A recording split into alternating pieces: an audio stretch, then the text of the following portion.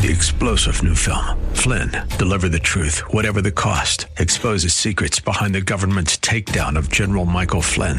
Flynn knew what the intel world had been up to. He ordered the first audit of the use of contractors. This set off alarm bells. He told the truth. He was the most dangerous person for Donald Trump to hire. They had to get rid of Flynn.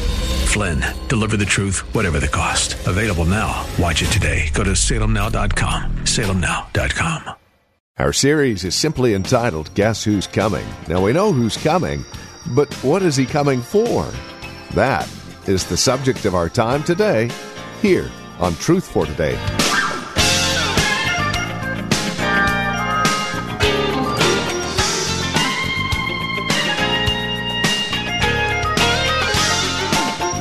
Hi there, and welcome. This is Truth for Today. Pastor Phil Howard has us in the middle of a series called Guess Who's Coming? We're looking at 2 Thessalonians. Now, we know it's the Lord Jesus who is coming. We also know the Antichrist is involved.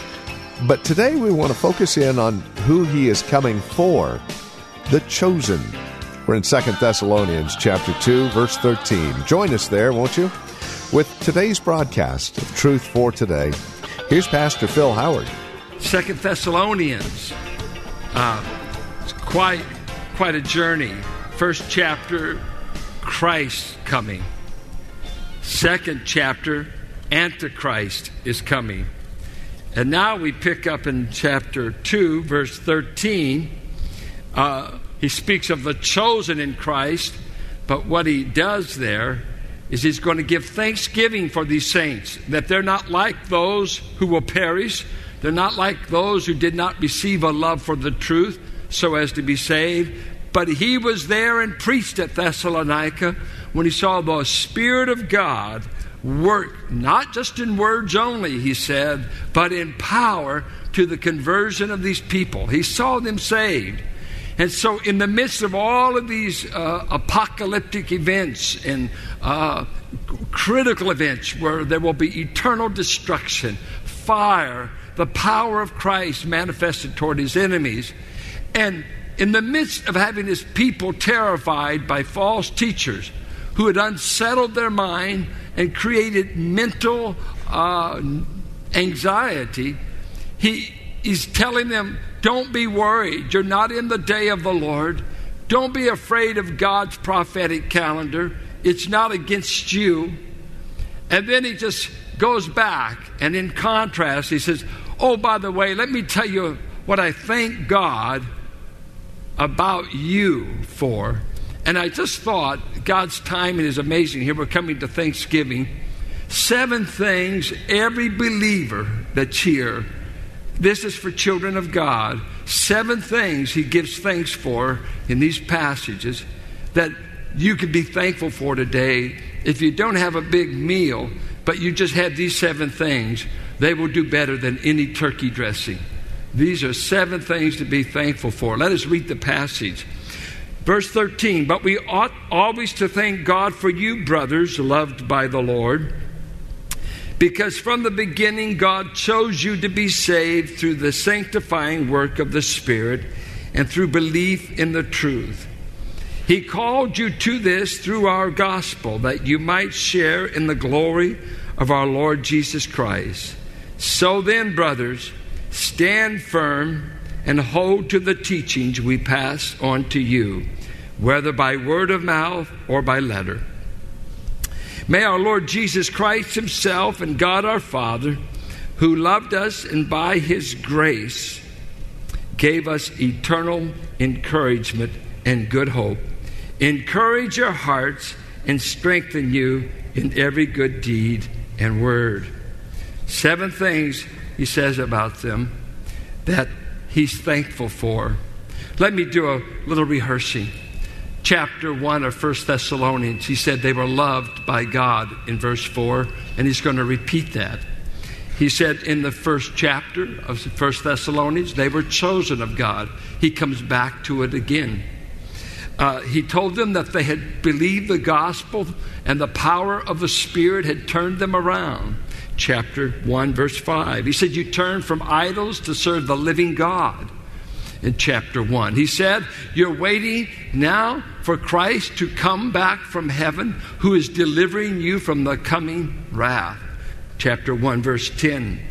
He said he hoped that God would establish them in 1 Thessalonians 3:13. And he comes back to that theme. I want you to be established. I don't want you to be shaken by every false teaching that comes down the pike. I want you to be firmly holding to what I'm telling you. He tells them in chapter 4 not to be disturbed about the dead in Christ. They're okay. Christ has not forgotten them. He will change them. They've only gone to sleep in Jesus until the resurrection morning. They don't cease to exist. They will be awakened on a resurrection day. He goes on to say in chapter 5 that he says, the day of the Lord is something that's terrifying to sons of darkness, but it should not be terrifying to sons of light. He will come like a thief in the night to the sons of darkness, but to us, sons of light, he does not terrify. The day of the Lord is not a terror to us. For verse 9 of chapter 5 says, we've been not appointed to wrath, but to salvation through Christ. Well, he picks up the theme in 2 Thessalonians 1, that Christ is coming again. He's coming this time not in meekness and humility, but in manifested power to conquer his enemies, to subdue the earth, and to take over complete authority. Chapter 2, he deals with the false teaching that these believers have been subjected to. And they're thinking that they're in the day of the Lord. Now, why would they think that? When you're going through the persecution and suffering that this church was going through, it would help to give it a prophetic meaning. Maybe I'm in a prophetic time. Every time the church is going through horrendous persecution, it's easy to rewrite our eschatology. It's easy to say, we must be in that day. It must be here. I've been hearing ever since I was a young boy, Jesus is coming. He's coming soon. Now, is that true? And it is true with God, but you've got to remember, a day is like 1,000 years with him, and 1,000 years is like a day. So time is rather relative when you're eternal. It's us that it seems long.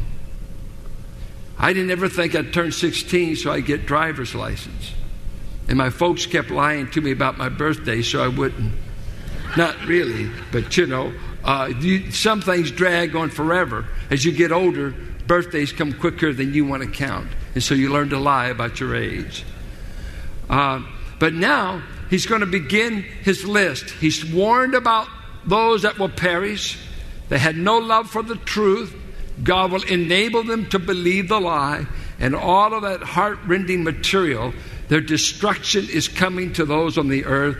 And every man and woman who perish without God will have to say this: I never wanted the truth when I heard it. I had no appetite for the truth. I loved the lie, and that's why I'm before you for judgment. That will be the reason for every lost person standing before God. But now, let's deal with the 7 things he says about believers, and I'll have to move rather rapidly to get to all of them. First of all, we ought to always thank God for you, brothers, loved by the Lord. Number 1, we ought to thank God that he has chosen to permanently love us. The very tense here is, God loved us in the past with an abiding result that he will always love us in the future. It's a perfect, and it's interesting, it's a passive, that I am being loved by God. Does God's love for his child ever cease? There's times you'll think you're out of his love, and you might have moved out of it in your attitude, but his love for you continues.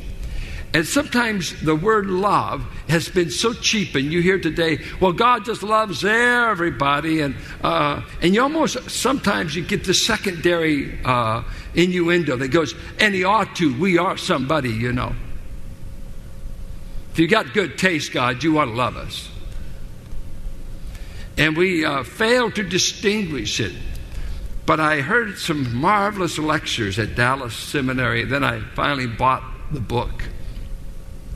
D.A. Carson, the Greek exegete of Trinity, wrote a little book on the 5 kinds of love out of God, how to distinguish the love of God. And here's how he broke it down. First, there is a unique love that the Father has for the Son, and the Son has for the Father, that is developed in John 3, John 5, John 14, that it is so intimate and so magnificent. There is a love between those two members of the Godhead that none of us could ever fathom. It's a unique Father-Son love that's described in John. Then we have God's love as a providential God. He's the God that loves us in providence. What does that mean? Whether you know God or not, did you know the lions thank God, as it were, that He's around? Because He says He feeds the lion. Sparrows are thankful for God because He says He feeds sparrows. Lilies said, we're clothed by this God. He said in Matthew, even to the just and the unjust, He gives rain, He gives seasons. God is benevolent to all of His creation. That is a manifestation of His love. All creation, animals, human beings, God is loving. Then there's a love that God shows towards a fallen world. God so loved the world that He gave His only begotten Son. Carson brings out, he uses world not to point out the bigness of His love, but the badness of those He loved. For the world is always seen in opposition to God. It always represents a counterfeit philosophy against Him. And yet His love takes in the badness of people in the world, of whom He said to His disciples, you are of this world, but I have called you out of enemy territory. And so the world represents the badness. How bad can it get? And God said, I so love bad people that I gave up my one and only Son. God loved us while we were bad, while we were enemies. It's hard for us to take in because we love to drum up some merit. God found something so special in you from all the other sinners that He just had to love you. No, He loved us at our worst. And that's the John 3:16 love. Then there's a love that is particular. It is a love God has for His children. He displayed this to Israel. He said, Israel, I've chosen you out of all the nations. You were the least. You were not easy to get along with, but I set my love on you. I loved your forefathers. He says this in Deuteronomy 4, Deuteronomy 7, Deuteronomy 10. All 3 chapters, he keeps telling them, I've loved you. I've loved you. You're special from all the nations of the earth. It's there. It's particular. It's unique. Don't care if you like Jews or not. God does. And He set His love on their forefathers. He loved the church in a particular way. Christ loved the church and gave Himself up for her. I lay down my life for my sheep. It's the love that I want to love all women as valuable, but I love one particularly as my wife. There's a uniqueness. Even I tell my children, oh, I love you. You know, how we use love in English. I love peanut butter. I love the dog. I love my wife. I love my kids. I hope there's some distinctions there. And so God says, I have a particular love for my own that I don't have towards anyone else in the same way. And that's what He's saying here. We thank God we are the objects of the particular love of God, that while we were objects of wrath by nature, Ephesians says, and while we were destined for wrath, and we lived under the wrath of God in John 3:36, we have now become the objects of this undying, unceasing, unfathomable love of God for us. We are the objects of His love forever. Be thankful. We will never see His wrath because we become objects of His love, vessels upon whom He had mercy. He goes on to say, I want to give thanks to God because He did something here. Let's see. Because from the beginning, God chose you to be saved. Wow. I seldom heard people ever give thanks, because at this point they want to correct God. They want to tell God how he can choose. God doesn't even defend anything. God chose you, the ones he's loving, his people in particular. In this context, I thank God that from the beginning, beginning of time, God saw fit to choose you. And it's really interesting. In Greek, you've got an active, passive, middle voice. It goes this way. Active, I hit the ball. That's the active use of the verb. And the noun. Passive, I was hit by the ball. But when you use a middle voice that we don't have, Latin has it, Greek has it, I myself was hit by the ball, or I myself, you would add the I myself, because you're participating in the action of the verb. And so they had a middle voice. And here he says, God chose you for himself. He didn't just choose you. He chose you for himself. And I'm amazed with people who fight about how free man's will is.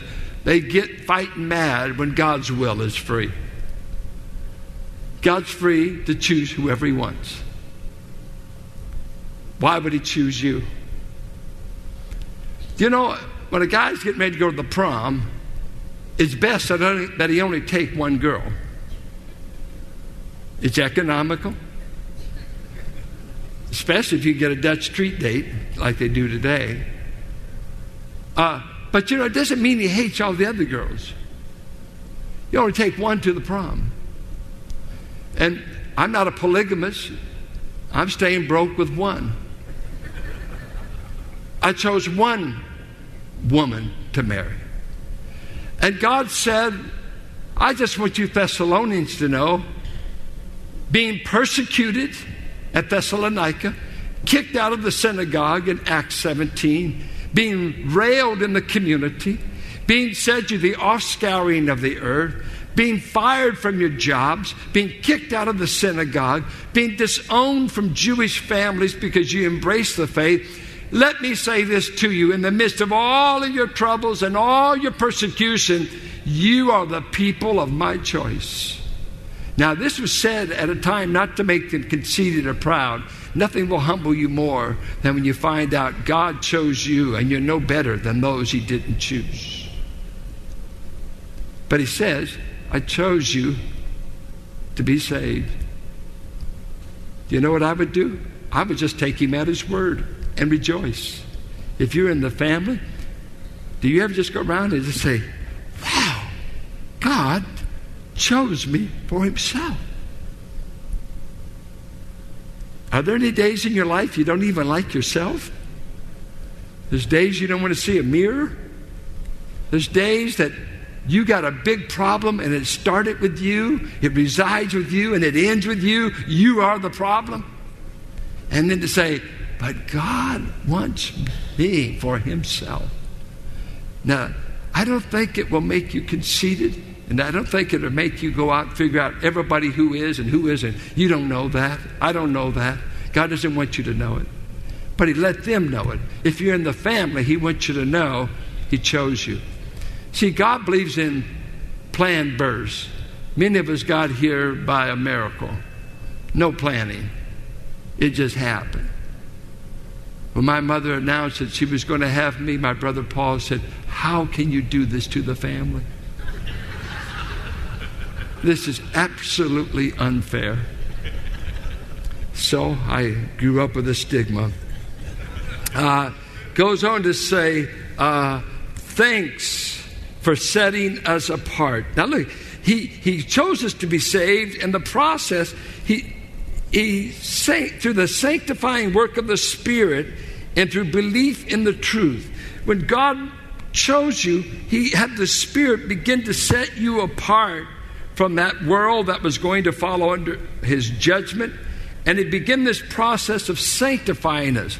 Now, sanctifying is a fancy word, because we don't know Bible terms, of setting you apart from that which is wrong unto God. So it's set apart for God's use primarily. And God began to set us apart. You know, I think of looking up an old friend of mine that I went through school yesterday. I remember when God began to set me apart from his crowd and set me apart from those guys I ran with. What was going on? The Holy Spirit was sanctifying me, setting me aside for sacred use. Give up on stealing. Give up on jumping somebody. Give up being San Pablo hoodlums. I'm going to set you apart for the King's service. And so by the time I'm 15, I've lost all my old buddies. Why? The Spirit of God is sanctifying, setting me apart. And don't be surprised when you first got saved that you lost all your drinking buddies, your carousing buddies, and everybody you told dirty jokes with. What happened? They don't like me anymore. You know why? The Spirit likes you, and He's setting you apart. You're different. You're meant to be different. Don't be odd. But we are different. And I've met some weird Christians, believe me. Only God would have them. You know, I don't think you have to be weird, but we are different. We have different appetites. Different things amuse me. Different people attract me. What is that? It's the work of the Spirit. It's not that you're so holy. He's holy. And He begins to set you apart for all these holy appetites. And you could all say, He has set me apart to things. I love the things I used to hate. I used to hate to go to church because I was guilty. And I didn't want to go to the police station every week to know. I knew I was guilty. But boy, once I met the judge, and the judge is Jesus, and He gave me a full pardon, I'm going to tell you, I love being around where He is. And the reason I love being with saints, I get a little bit of Jesus when the saints are walking in holiness. They look a little bit like Him. You know, it's a strange thing. When my dad died, I used to love to hug his remaining brothers. They all smelled alike. I don't know, just maybe oaky blood. But I would just hug my Uncle Frank or Uncle Zach, and I would just say, man, they not only looked alike, but they smelled alike. And it gave me some contact with what my dad's people were like. And what's lovely about the saints is there's a little bit of Jesus in every saint. No Jesus, no saint. But when Jesus lives in the heart, there's a little bit of Jesus. Thanks to God that He set us apart. And that's a lifelong process, by the way. Then he says, I thank God that He called us by the gospel.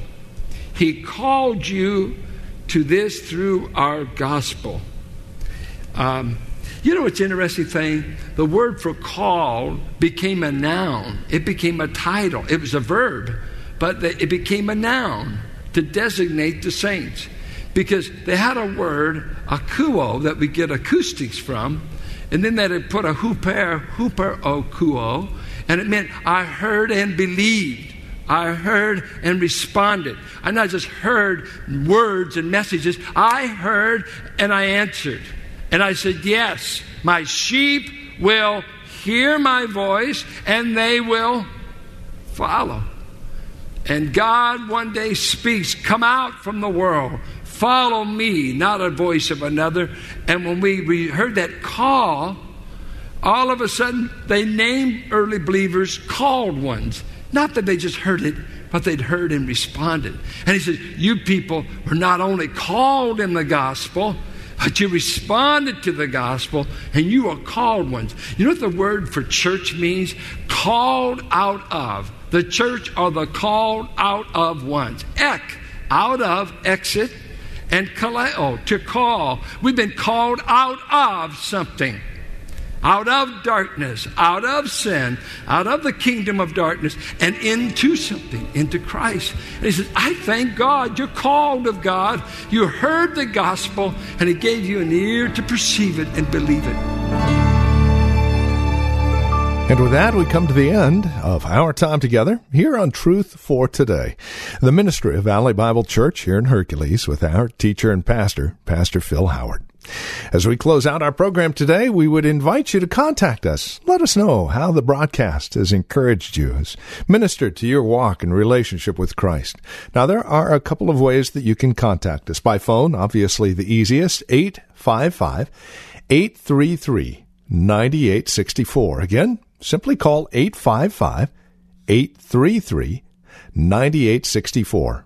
You can also write to us at 1511 M. Sycamore Avenue, Suite 278, Hercules, California. 94547 is the zip code. Now, the easiest way to get in touch with us would be through our website, truthfortodayradio.org. Now, as you stop by, you'll be able to drop us an email, but then take advantage of the many resource materials we have available, again, there at truthfortodayradio.org.